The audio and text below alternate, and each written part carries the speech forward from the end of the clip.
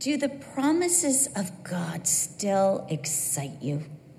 When you come across that, do you just still get excited? Yeah, there's that song, "The Thrill Is Gone."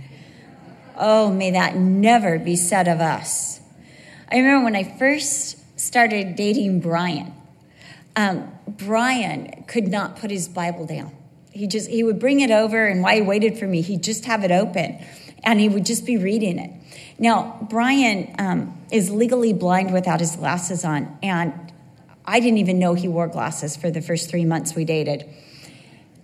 So he'd be over there, and his nose would be right in the Bible.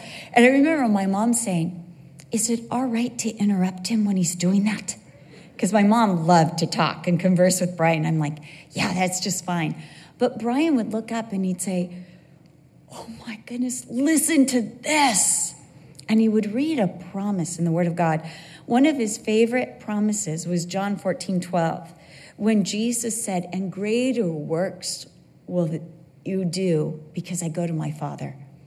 And Brian used to look at me and go, "What is greater? What are those greater works? Look at what God has promised us through Jesus." And the way that Brian would pour over his Bible and extract these incredible promises, it really provoked me. Because I had grown up in a Christian home. I had grown up with the promises of God, and I had become complacent about those promises. Like, oh yeah, I know that one. I remember I memorized that one when I was 4 in Sunday school. And I had just become like that, Bible expert, Cheryl Smith, Broderson. I knew the Bible.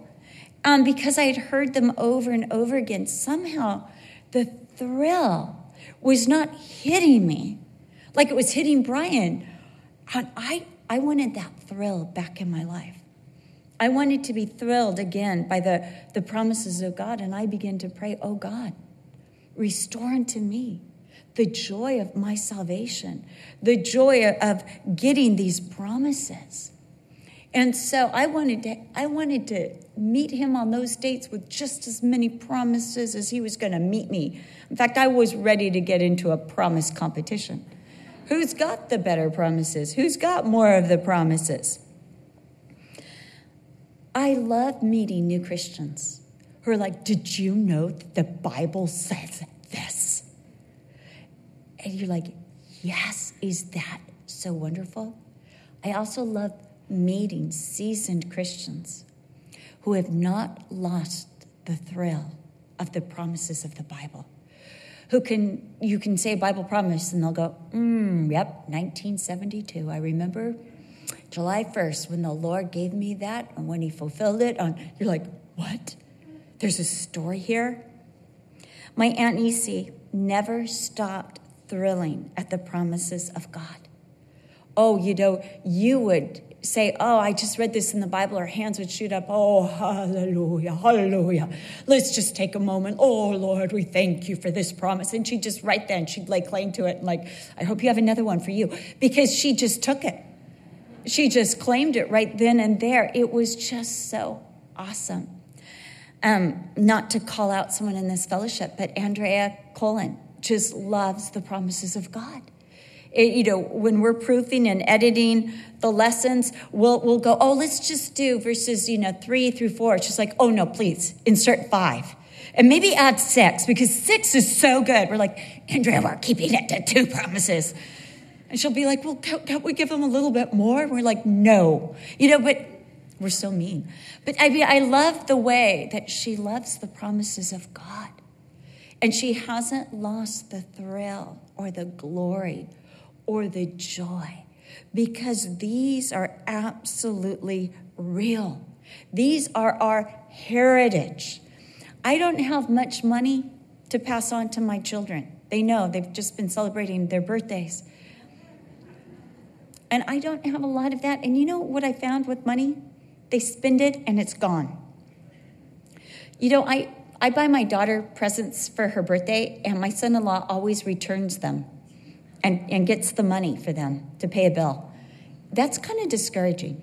I try to get things like, "I'm sorry, but this can't be returned. It was the last one." But, all that, everything I can give them on earth can be stolen, can be taken away, can be exchanged, can be, they can get money for it that will just fade away. But the heritage of faith I can give to them, the promises of God are theirs forever. I can give them the promises of God. I can text them. I can Instagram them. I can snail mail them. Remember that? I can email them. I can call them up and tell them. I can tell them in person, this is your heritage. This is yours. I've told you this before, but I have a specific promise that God gave me for each one of my children that I asked for. And I pray it over them and I tell them, this is yours. This is yours because God gave it to me. I claim it for you and I pray it over you every day. This is the heritage. This is what I can pass on. This is my treasure on earth. Are the promises of God. This is my treasury. This is what I put in my heart, is the promises of God. Jesus said, out of the abundance of the heart, the mouth speaks.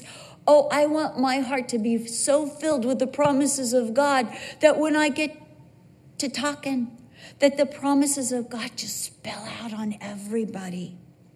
It's my claim to God's goodness. It's my claim to what he has said in his word. It's my surety, it's my comfort, it's my assurance, and it's my strength. It's my strength. I have had times where I didn't think I could put one foot in front of the other. And a promise of God will come to me. And I'll know I can face tomorrow. Because I've got this promise of God that things will not always be like they are. Here we have this great heritage, this wealth of promises. But we sometimes become complacent. We stop searching them out.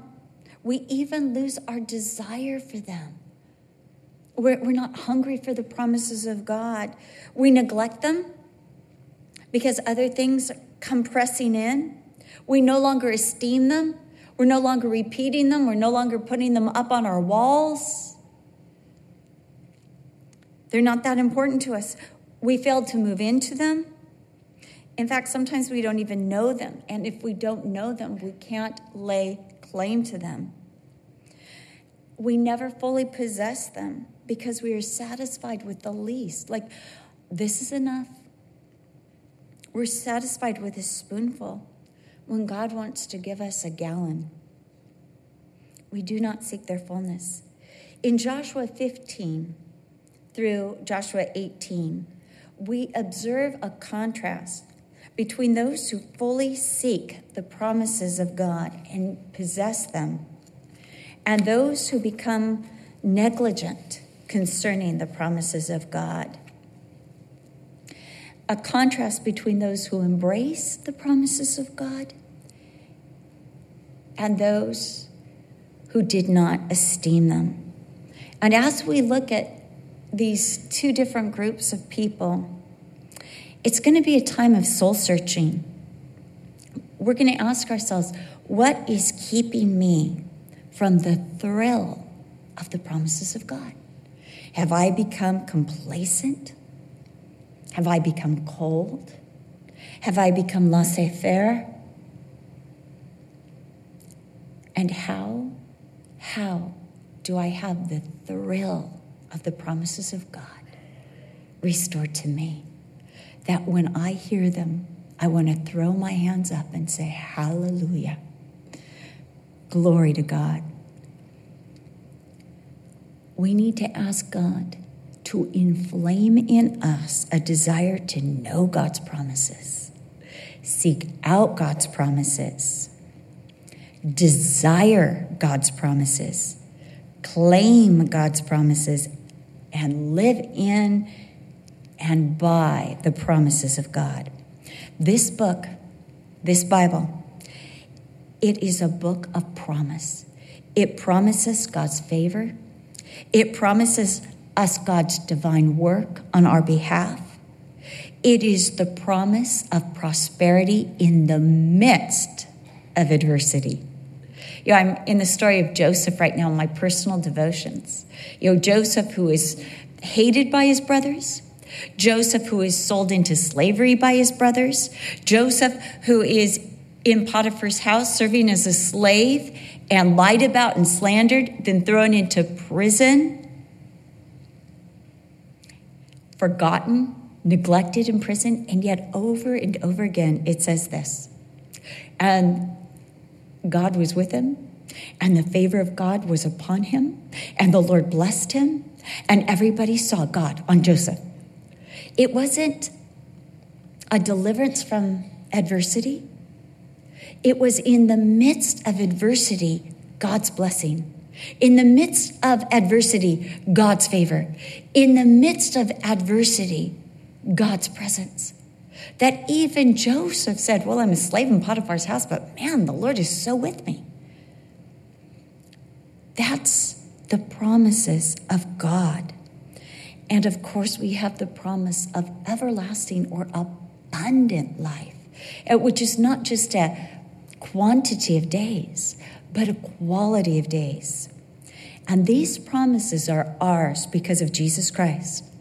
Not because we're good, not because we've earned it, but because Jesus fulfilled all the requirements of the law and the prophets. He, who is the Son of God, became a Son of Man, forever entwining his divine life with the seed of mankind. He lived a righteous life on our behalf, and he died an ignoble death on our behalf, that we might receive what belonged to him alone, all the promises of God.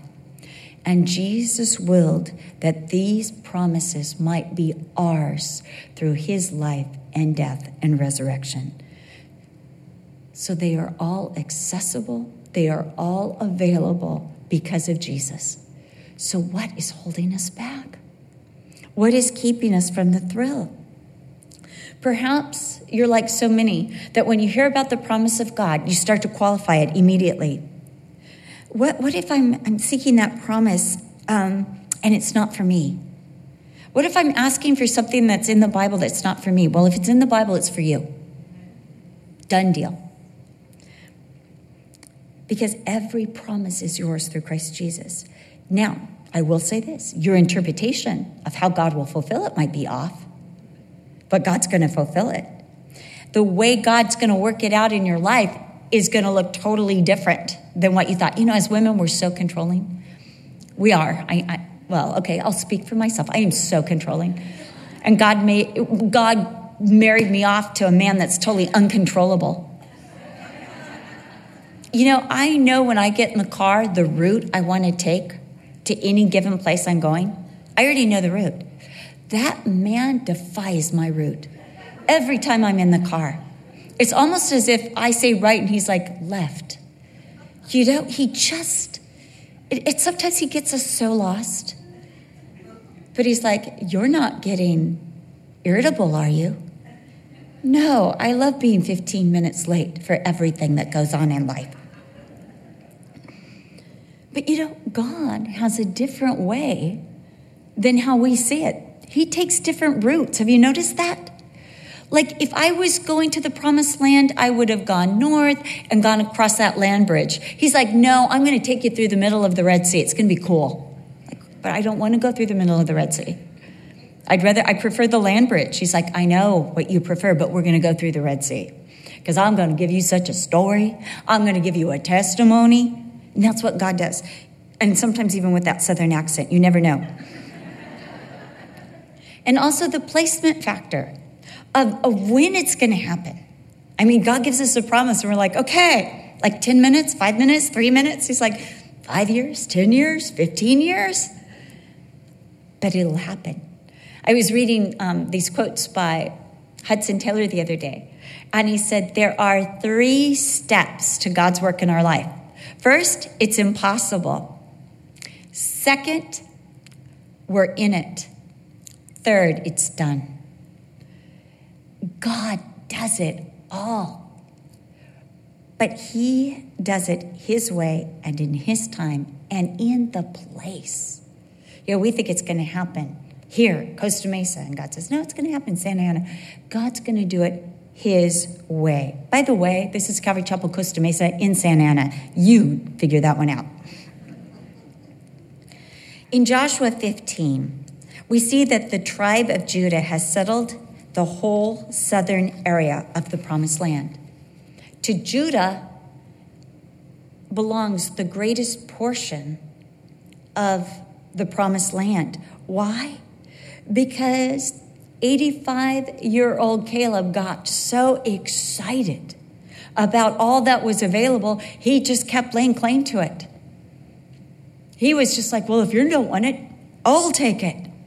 He drives out the 3 giants who are still in the land, Shishai, Ahiman, Talmai. And the fact that their names were given, the names of these giants, shows their prominence in Kirjath Arba. They intimidated everybody else, but not Caleb. Caleb then renames the land Hebron. And this is directly connected to the promise God gave Abraham, because this is the name that Abraham gave to this area. And it's as if Caleb is reliving and claiming the promise of his great-great-grandfather. It has happened. It is the amen. It has been done. This is the only area that Israel or Abraham ever owned. This is the only area that Abraham ever owned. Because in Hebron is the cave of Machpelah that Abraham bought from Ephron in Genesis chapter 23. This is the cave. This is the land where all the patriarchs are buried. And now Caleb has possession of it. This is where Abraham and Sarah. This is where Isaac and Rebekah. This is where Jacob and Leah are buried. This is the claim, and now it's renamed. This is the investment of Abraham. And Caleb gives this land to his fellow tribe members. From there, Caleb advances to Kirjath Sepher. And perhaps Caleb is feeling his age, because at this point he gives an incentive. Whoever attacks Kirjath Sepher and takes it, to him I will give Achsah, my daughter, as wife. When we were in groups today, our leaders meeting, Cynthia Izell was bringing up the fact that this is one of the best ways ever to get the perfect son-in-law. An incentive like that, then you're assured that your son-in-law is courageous, a man full of faith, and totally rehearsed in the promises of God. Here is somebody who wants all that God is giving. And we find out that Othniel takes the challenge. Othniel is Caleb's nephew, his younger brother's son. He takes the challenge. He also is enthusiastic about the promises of God. In Judges 3:10, we read that the Spirit of the Lord is with him. And later on in the history of Israel, when Israel begins to fall into apostasy, which gives way to oppression because they fail to drive out the Canaanites in the land, it is Othniel that rises up and defeats the oppressors of Israel and then rules Israel for 40 years. So here in this passage, Othniel takes Kirjath Sepher, he conquers it, he possesses it, he becomes prominent in Israel. Othniel does not lose his inheritance, but he remains committed to God and God's promises. He marries Achsah, Caleb's daughter. And Caleb's daughter Achsah, this young woman, she says to her husband, I know that we have a field. It was a gift of her father as a dowry, this field. But she said, we need springs. We need to water. And I love the way that it refers to these springs as a blessing. We need more than just the field. We need the blessing. She knows the land. She's surveyed it. And she knows that although the land is good, that a field without springs is insufficient. So she goes to her father and she dismounts from her donkey. And what she asks for is a blessing. Father, give me a blessing. You've given me this land, but now give me a blessing to this land. Give me a blessing since you have given me land in the south. Give me also springs of water. Her request is granted. She has persuaded her father.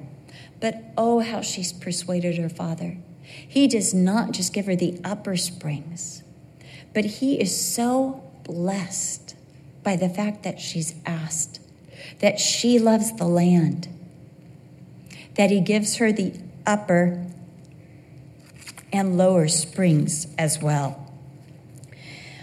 Achsah is commendable. She knows where the springs are. She knows what she needs to be productive in the land. She wants more than just a field. She wants a blessing. She is not content with just a field, but she wants springs as well. And because of her desire, she goes to her father. She shows respect, but she asks not just for springs, but for his blessing. Caleb is honored by her request. She is her father's daughter. And in response, he gives her a double blessing. God, our Heavenly Father, desires for us to ask for the springs. In Jeremiah 2, verse 13, God talks about a grave ill that his people have done. He said, they have not come to me, the fountain of living water, but instead they have dug out cisterns for themselves that can hold no water. God wants us to ask for the water. We read in John chapter 7 that on the great day of the feast, when they would symbolize the water coming out of the rock in the wilderness, the priest would, and they'd pour it out on the steps called Beautiful, that Jesus stood in the midst of that assembly and he cried out, if any man is thirsty, let him come to me, and out of his innermost being will come forth a fountain of living water springing into eternal life. God wants us to desire more than just the field. It's not enough just to read your Bible. You need the spring of the Holy Spirit inside you, because John said this, he spoke of the Holy Spirit that was not yet given. It is the dynamic duo of God's word and the Holy Spirit that brings the word application, that makes the word come alive in our lives. And God wants us to come. In fact, Jesus tells us we're to come to the Father. And if, as parents, we know how to give good gifts to our children, how much more will God give the Holy Spirit to those that ask? As a good father, it's a good gift. We need the springs. We are not to settle for just being saved or even just having the Bible in our possession, but we are to pursue the blessing and the promises of God. Because what happens when we have the blessing and the promises of God? In the midst of adversity, whether it's at a job that's miserable or whether it's in a prison of our circumstances, everyone else can see the favor of God, like they saw it on Joseph's life, resting on our life. And when the baker and the butler were in trouble, as we read in Genesis, and they're in prison with Joseph, they seek out Joseph's wisdom, the interpretation of dreams. They seek it out from Joseph. Why? Because they see the favor of God on Joseph. The guard of the prison puts Joseph in charge of the whole prison because he knows he's trustworthy. He knows that he's still upright, has integrity, even though he's in this prison. He's different than everybody else. You see, God wants to give us the blessing. He wants us to ask for the blessing. He wants us to walk in his favor, because even when we don't see it, others do. This is our heritage. Asa is an example to us of the divine desire we are to have for God's blessing and promise. Do you pray, God, bless me? I want your blessing. I don't want to live without your blessing. Remember in Numbers chapter 6, the priests were to put the blessing on the people. The Lord bless you. Why?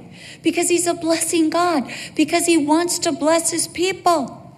You know, I feel bad asking God for a blessing. Really? Then I'll take it. I want more of it. I want as much as I can. Caleb, as the leader of Judah, inspires both his personal family and clan to take all the promised territory of God. It's great, it's vast, but he takes the majority of the promised land for not just his own tribe, but for the other tribes of Israel. In other words, he says, if you won't claim it, if you won't fight for it, then I'll fight for it and I'll give it to you. Reminds me of being at a birthday party when I was 8 years old. I was raised as a poor girl in kind of a wealthy area. And I remember being at a birthday party, and this little girl was getting a bubble gum machine. I had begged for like 2 years for a bubble gum machine. I just thought it was great. You know, you get this really good bubble gum and you save pennies at the same time. It's like earning money while chewing gum. It just seemed like a perfect investment for an 8-year-old. And I begged, and I begged, and I used to see it. There used to be a toy store on 17th Street that it was too expensive for my parents. But I would walk by it and just look in the window, and they had a bubble gum machine in the window. It was colorful. It was, you know, that's when it used to be like iron on the bottom, you know, not these plastic things. And I just would just beg and beg. And I'm at this birthday party, and she's opening her presents like going, And I'm looking at him like, if you don't want them, I think you can get a tax write-off from my dad's church if you give them to the daughter. You know, like I wanted all of her presents. And she was just like, And then she opened up the bubble gum machine. And I was like, you know, I want that bubble gum machine. And she's like, a bubble gum machine? What am I supposed to do with a bubble gum machine? And then I couldn't take it. I'm like, I'll take it. You know, and it's like, could that little girl who was invited to the party maybe, you know, leave? But I mean, I look at people that like, yeah, God, you know, so what? Promises of God, you're like, oh, these are sure. These are colorful. These are beautiful. These are an investment. Judah succeeded in every way to drive out the squatters, but in the area of Jerusalem. And I believe there's a purpose in there. When it talks about the Jebusites, it doesn't fault Judah for this. Now, the other ones, the Canaanites, they put them to tribute. We're going to see some fault, but not in this one. God reserved the Jebusites for David's conquest, 2 Samuel 5. God had a plan for the Jebusites. And it's interesting that this city had been the place of Melchizedek, king of righteousness, that we read about in Genesis 14:18 through 20. It is not a failure issue, but a timing issue. Also, we read of in 2 Samuel chapter 24, verses 18 through 25, that a Jebusite owned the land where the temple would be built.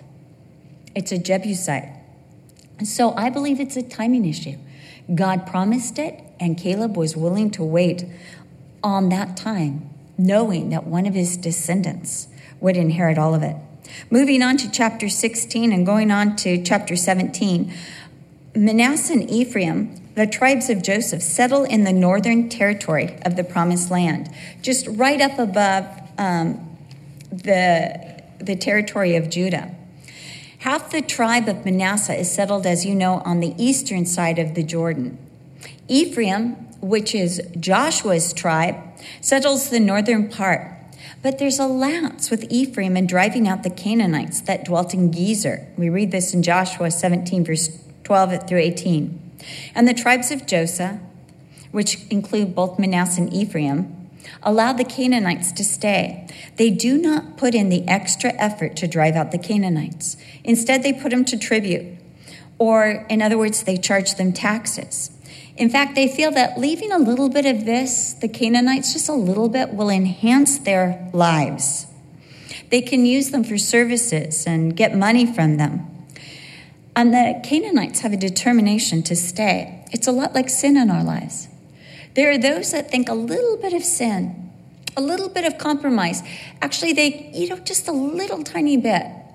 And they can use it for their self-enhancement if they just keep this little bit, this provision. And sin, as we know, is determined to stay. Sin is like those extra pounds. You know what I mean? That extra 5 pounds. I mean, if I said, who wants to lose at least 5 pounds? I bet every hand would go up, right? See, I already see hands. It's not an altar call. But, everybody has that. But don't you ever feel like they're determined to stay? They're like, no, we like where we've settled in. We're even adding little dimples to your life. You're like, get thee behind me, which it has for me. But, those extra 5 pounds. And, the only way to get rid of those is by driving it out. And I mean, it's by effort, right? I mean, it's by starvation and running and exercise and doing just terrible things to your body. That's the only way, because it's so determined. But it says that when Manasseh was strong, when they had the ability, when they could have and should have, when they had multiplied, they still did not drive out the Canaanites. In fact, they intermarried with them. They served the Canaanite gods. And later, these Canaanites that they put to tribute would put the Israelites to tribute. They would become their oppressors. As Paul said, a little leaven, speaking of sin, leavens the whole bunch. You're never safe with sin. So Ephraim and Manasseh come to Joshua. They complain about their territory being too small. They want more land to accommodate their tribes. Chapter 17, verse 14. Why have you given us but one lot and one portion to inherit, since we are a great people, inasmuch as the Lord has blessed us until now? I love Joshua's answer. Joshua answers them and says that if they want to increase their portion, they will need to go up to the forest country, clear a place for yourself. They're in the land of the Perizzites and the giants, since the mountains of Ephraim are too confined for you. In other words, you're going to have to put in effort. You're going to have to go up. You're going to have to clear a place. You're going to have to fight, again, the Perizzites and the giants. The children of Joseph make excuses. The mountain area is too small. All the Canaanites in the valley have chariots of iron. But Joshua calls them out because he said, we're a great people. Joshua said, if you're a great people, and if you have that great power because you're blessed by God, then you can go up to the mountains. You can cut down. You can take care of those chariots. You can drive out the enemy, although they have chariots and are strong. You see, Ephraim and Manasseh have become complacent. They want the land and the territory without any effort. They have allowed the enemy to settle in among them, and they don't want to exert the energy. There are those who want to increase spiritually without effort. They don't want any spiritual warfare, so they don't want to upset the enemy by praying that strongholds be taken down. They don't want to exert the effort to pray. Oh, it takes so long. It's like, I forgot. They don't want the promises. They want the promises of God simply handed to them. They want them just to happen without seeking God's directives, his instructions, or obedience to God's will. It's called entitlement. They want the trophy without playing the game. And that's not how God works. Now, that might be how T-ball works in these times that we live. Like, well, at least you joined. I remember I was a brownie. I had a brownie troop. My brownie troop was all Jewish except for Lisa Martinez and me. We were all the only non-Jews. That's why we couldn't do anything on Saturdays. I only realized that in retrospect, I had people with the last name of Jacobs and Jacoby and all these. Now I remember, and now I know. But I remember we were always in trouble. I was a little scared of my Girl Scout troop. So I would just bring the dues to school and have them take it to the brownie meeting for me and never make any of the meetings. And so they flew me up anyway. I advanced in the Girl Scouts because I was the only one who was faithful with their dues. But I'm telling you, it was extortion. I was so scared of those girls. I just paid whatever they wanted and just didn't show up for the meetings. But I got badges and they never showed up. It's like the entitlement, but sometimes we want to do that with the promises of a God. But we don't even want to pay our dues. We just want the badges. And God says, no, there's directives, there's meetings, there's dues. There's a specific way into the promises of God. And it is going to take effort. The promises are given us, but they must be claimed. One, by knowing the promises, by asking for the promises, by taking possession or moving into, cutting down, clearing, settling in, driving out the enemy. And when I talk about driving out the enemy, I'm talking about in our own hearts, driving out all the impediments, the doubt, drive the doubt of dark away. So contrast these men of Manasseh and Ephraim now with the daughters of Zavul, that guy.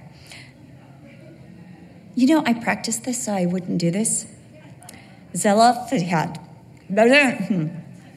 Joshua 17, verses 3 through 6. Zelophehad. These women, these daughters of Zelophehad, they wanted a family inheritance. They didn't want their portion simply through marriage. They wanted their own. They wanted their own, something that could belong to them, something that they could pass down to their sons and daughters.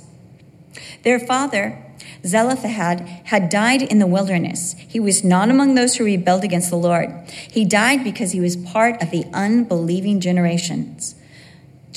But his daughters, by contrast, believed the promises of God. They came to Moses, which must have been so intimidating to come to Moses, the lawgiver, the one who had to put a veil over his face because it was so radiant. They went to Moses and they asked for a portion of the promised land because they believed the time would come when they would be in the promised land, and they wanted part and parcel because they believed it. So in Numbers 27, 1 through 8, we are told of the bold thing that they did when they went before Moses. It was bold especially for women. It was bold because they requested an inheritance in the land of promise. It was bold because Moses would then inquire of God. And when Moses went to God, God said, these girls are right in what they ask. Allocate them a possession among their brethren. Now these women, like Caleb, they now go to Joshua and Eleazar, and they remind Joshua and Eleazar of the command that God gave through Moses concerning them and their inheritance. Joshua 17, verse 4, the Lord commanded Moses to give us an inheritance among our brothers. They had not forgotten the promises of God. Therefore, I love this therefore, because of God's command to Moses, Joshua gave them a portion. Oh, do you realize we have a therefore? We have a therefore. Therefore, because of the command of Moses, but we have a therefore because of the work of Christ. Therefore, because of what Jesus has done. Therefore, because Jesus has opened the door to all the promises of God. Therefore, because Jesus lived a righteous life. Therefore, because Jesus died for my sins. Therefore, because Jesus wills that all the promises of God be mine, God gives them to me. These women, because they wanted a portion, because they boldly asked, like Oxa, bold, their names are mentioned twice in the Bible. Isn't that exciting? Some of you were given Bible names, but for some reason, Chuck and Kay Smith didn't give any of their children Bible names. Don't you think that's a little strange? You would think that, I don't know, I'd be named Tirzah or Hagla or something beautiful. Hephzibah, Elizabeth. And there are other ones like Mary. But no, I get Cheryl. Cheryl Lynn. It's like, I can't find that in the Bible. But they could have named me Malah, Noah, Hagla, Milcah, Tirzah. Look at these choices. But when you see your name, I get excited when it says whosoever. I'm like, that's my name right there, whosoever. I claim that one. But, to see your name in the Bible, my grandson, Judah, you say something, Judah goes, Judah? That's my name. Where is it in the Bible? Okay, I just have to say this really quick. I will let you out on time. My grandson, Judah, is a genius. Seriously. Like, all of us are intimidated by him. I mean, his poor little brother, because he's just above average. But Judah is like genius. He's reading at high school level. He's 8 years old. And he comes to Brian and he goes, Grandpa B, I just read the book of Revelation yesterday. Will you explain it to me? He read Pilgrim's Progress. He liked it so much he made a game out of it. Like the Slough of Despondency. He made a game out of it. He wanted to play it with me. I was like, wow. This is a little intimidating. He's so brilliant. And I'm saying that for a reason. Because he sees his name in the Bible. So Brian's explaining the whole scenario of Revelation. He's like glued to it. Like, yes. And every time, in the tribe of Judah, he's like, Judah, that's me. And Hudson's like, my name's not in the Bible. I said, but you're like named after this really great missionary to China. I am? What's his story? And his mom's like, Hudson, you know that story. I know, but I forgot because I'm not Judah. And I forget. It's like, I know. I just spent 3 days with him. Can you tell? I'm like, I'm in love. And then, of course, Evelyn, who's 3, she's the one with the heart surgery. She's like our miracle and our only granddaughter. And she loves crowns. She's like got, I think, 10 crowns. And she was putting one on the other day. And I said, is that your crown too? And she's like, no, I took this from my girlfriend. She's got a little bit of this kleptomaniac problem. But, if you had heart surgery, maybe you would too. But think about these women. Their names are actually recorded in God's word because they wanted a portion. Look at how God goes beyond. They said, we want a portion in the land of promise. And what does God do? He writes their name twice in the word of God. Isn't that incredible? I mean, if you had a name like Hagla, I don't know. I mean, it's like, but it's there. Because they made claim to the promised land. And they received an inheritance among the tribes. And they honored their father. And they had a land to pass down to their children. Unlike the other tribes of Joseph that were unwilling to go up to the forest to clear a place, to go down to the valleys, to drive out the Canaanites and the chariots, these women asked for, received an inheritance, sought it out, laid claim. There is this danger of becoming complacent when it comes to the promises. And this happens when we allow the enemy to remain in our hearts. When we stop dealing with sin or even recognizing the signs of sin in our heart or life, when we start letting in little white lies or little tiny compromises, when we stop fighting for the land of promises. And what happens? We begin to complain like the tribes of Joseph. Because they weren't fighting for the land, they begin to complain, it's too small. The enemies have chariots. They're too strong for us. You know what? When you start complaining, it's because you've stopped fighting the enemy. Just think about that next time you want to complain. Complainers are people that rather put down their brothers and sisters in Christ than fight against the true enemies. They'd rather complain against the work of God in their life and compare it to what other people have than fighting the enemy. We need to keep fighting the enemy. In fact, it tells us in Philippians chapter 2 that we are to do all things without murmuring and grumbling, that we may become the children of God, lights in a dark generation, holding fast to the word of God. But Ephraim would rather complain about the territory being too small, forest too hard, not as good as what Judah got, than simply fighting the enemy. What is the remedy to complacency? It's to again seek the promises of God, to know the word and promises that are there, to not rest until God's word has been fulfilled to us and in us, and we have it in our possession so we can pass it on to the next generation. Now, Joshua 18, 1 through 10, we read that the tabernacle is set up at Shiloh. It's a national event. They all come together to set it up. It's put in the territory allotted to Ephraim. It will become the spiritual headquarters of Israel for a time. All the men of Israel are to go there 3 times a year, Passover, Pentecost, and at Sukkoth, or the Feast of Shelters. And the whole congregation is involved in this endeavor.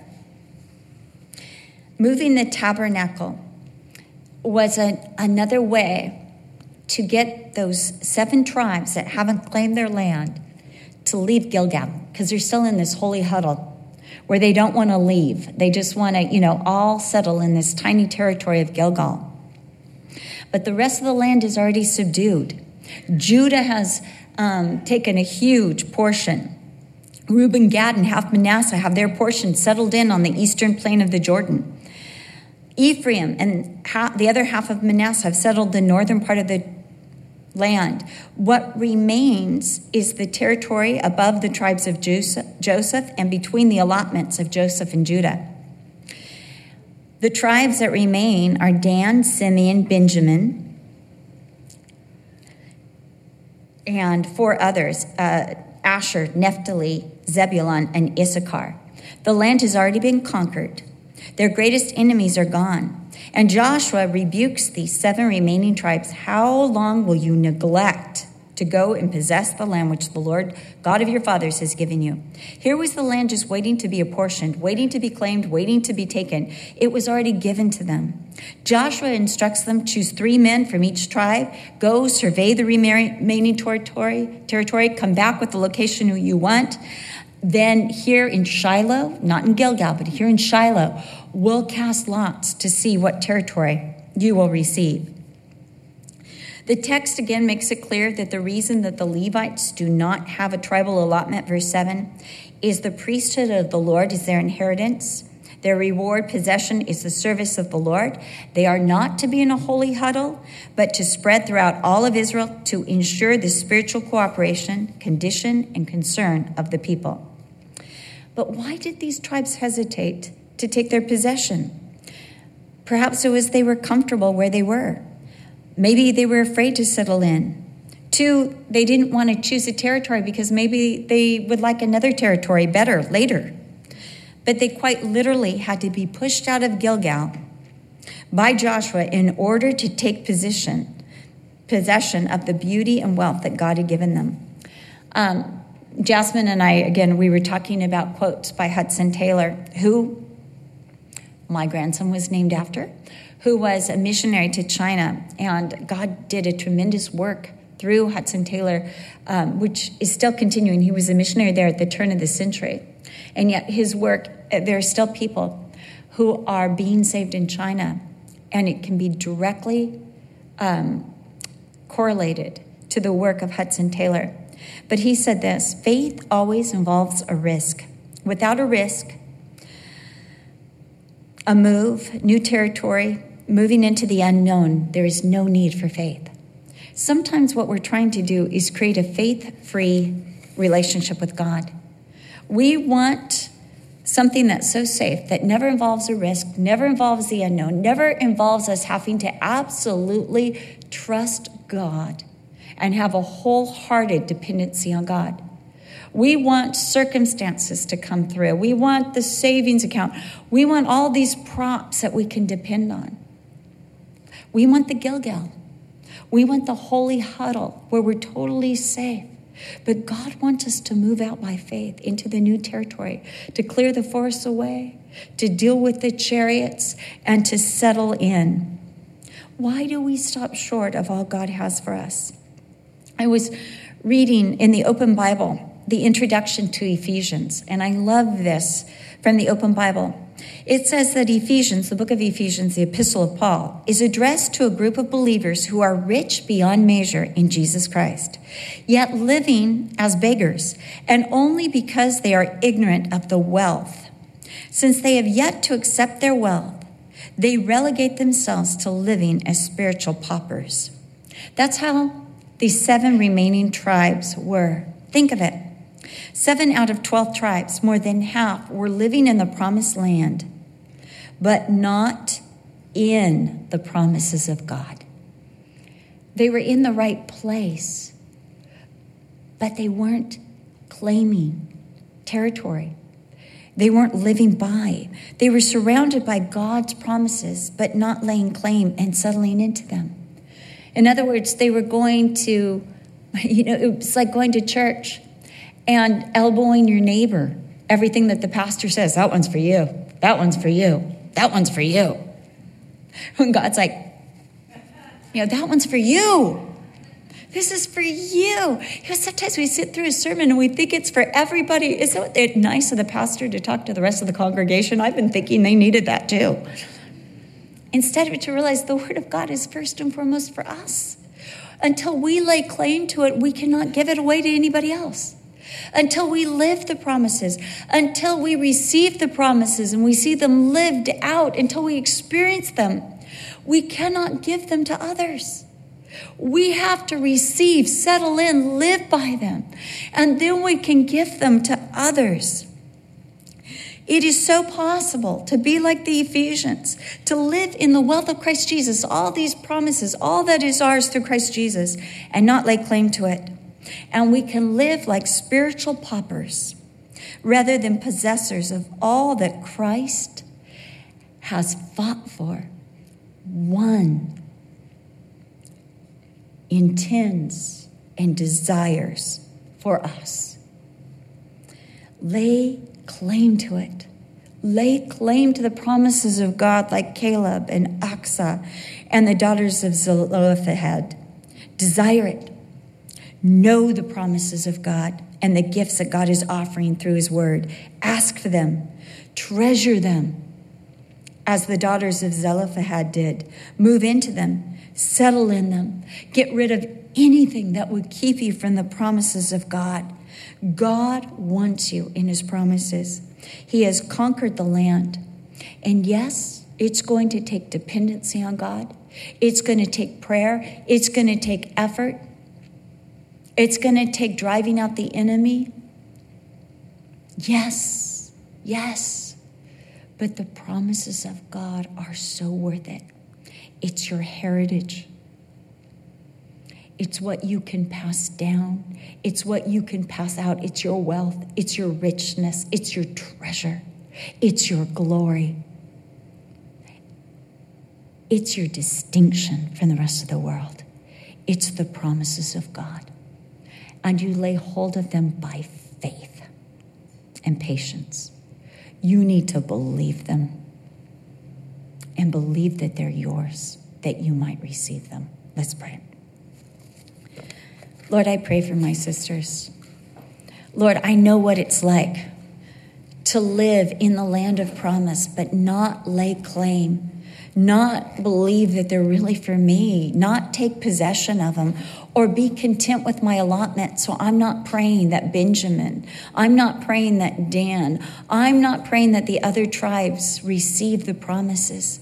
Oh God, may we be like Caleb, where we want as much as we possibly can, that we might give them to others, that we might share, that we might bless. Lord, may we be people that first take the promises, Lord, claim them, that we might pass them down as a heritage to our children. Lord, like Caleb, that we might desire our tribe, our family, to be possessors of the promised land. Like we might be like Caleb, that we go from first our children to our family to our nation. Our nation, Lord, that California again would become a state that depends. Lord, we have the name Sacramento. We have the name Santa Ana. We claim the saints, but we don't claim the promises of God. Lord, we pray for our state. We pray for righteousness. We pray for the promises of God. Lord, we pray for the promises of God for our children. We pray for the promises of God for our family. We lay claim to them that we might give them to our family, that we might give them to those in our nation, that we might give them to those even in our state, Lord. Lord, may we become possessors of the promises that we might give them out, that we might tell others about all that can be theirs through Christ Jesus. God, work this in us. Lord, return to us the thrill of your promises. We ask this in Jesus' name. Amen.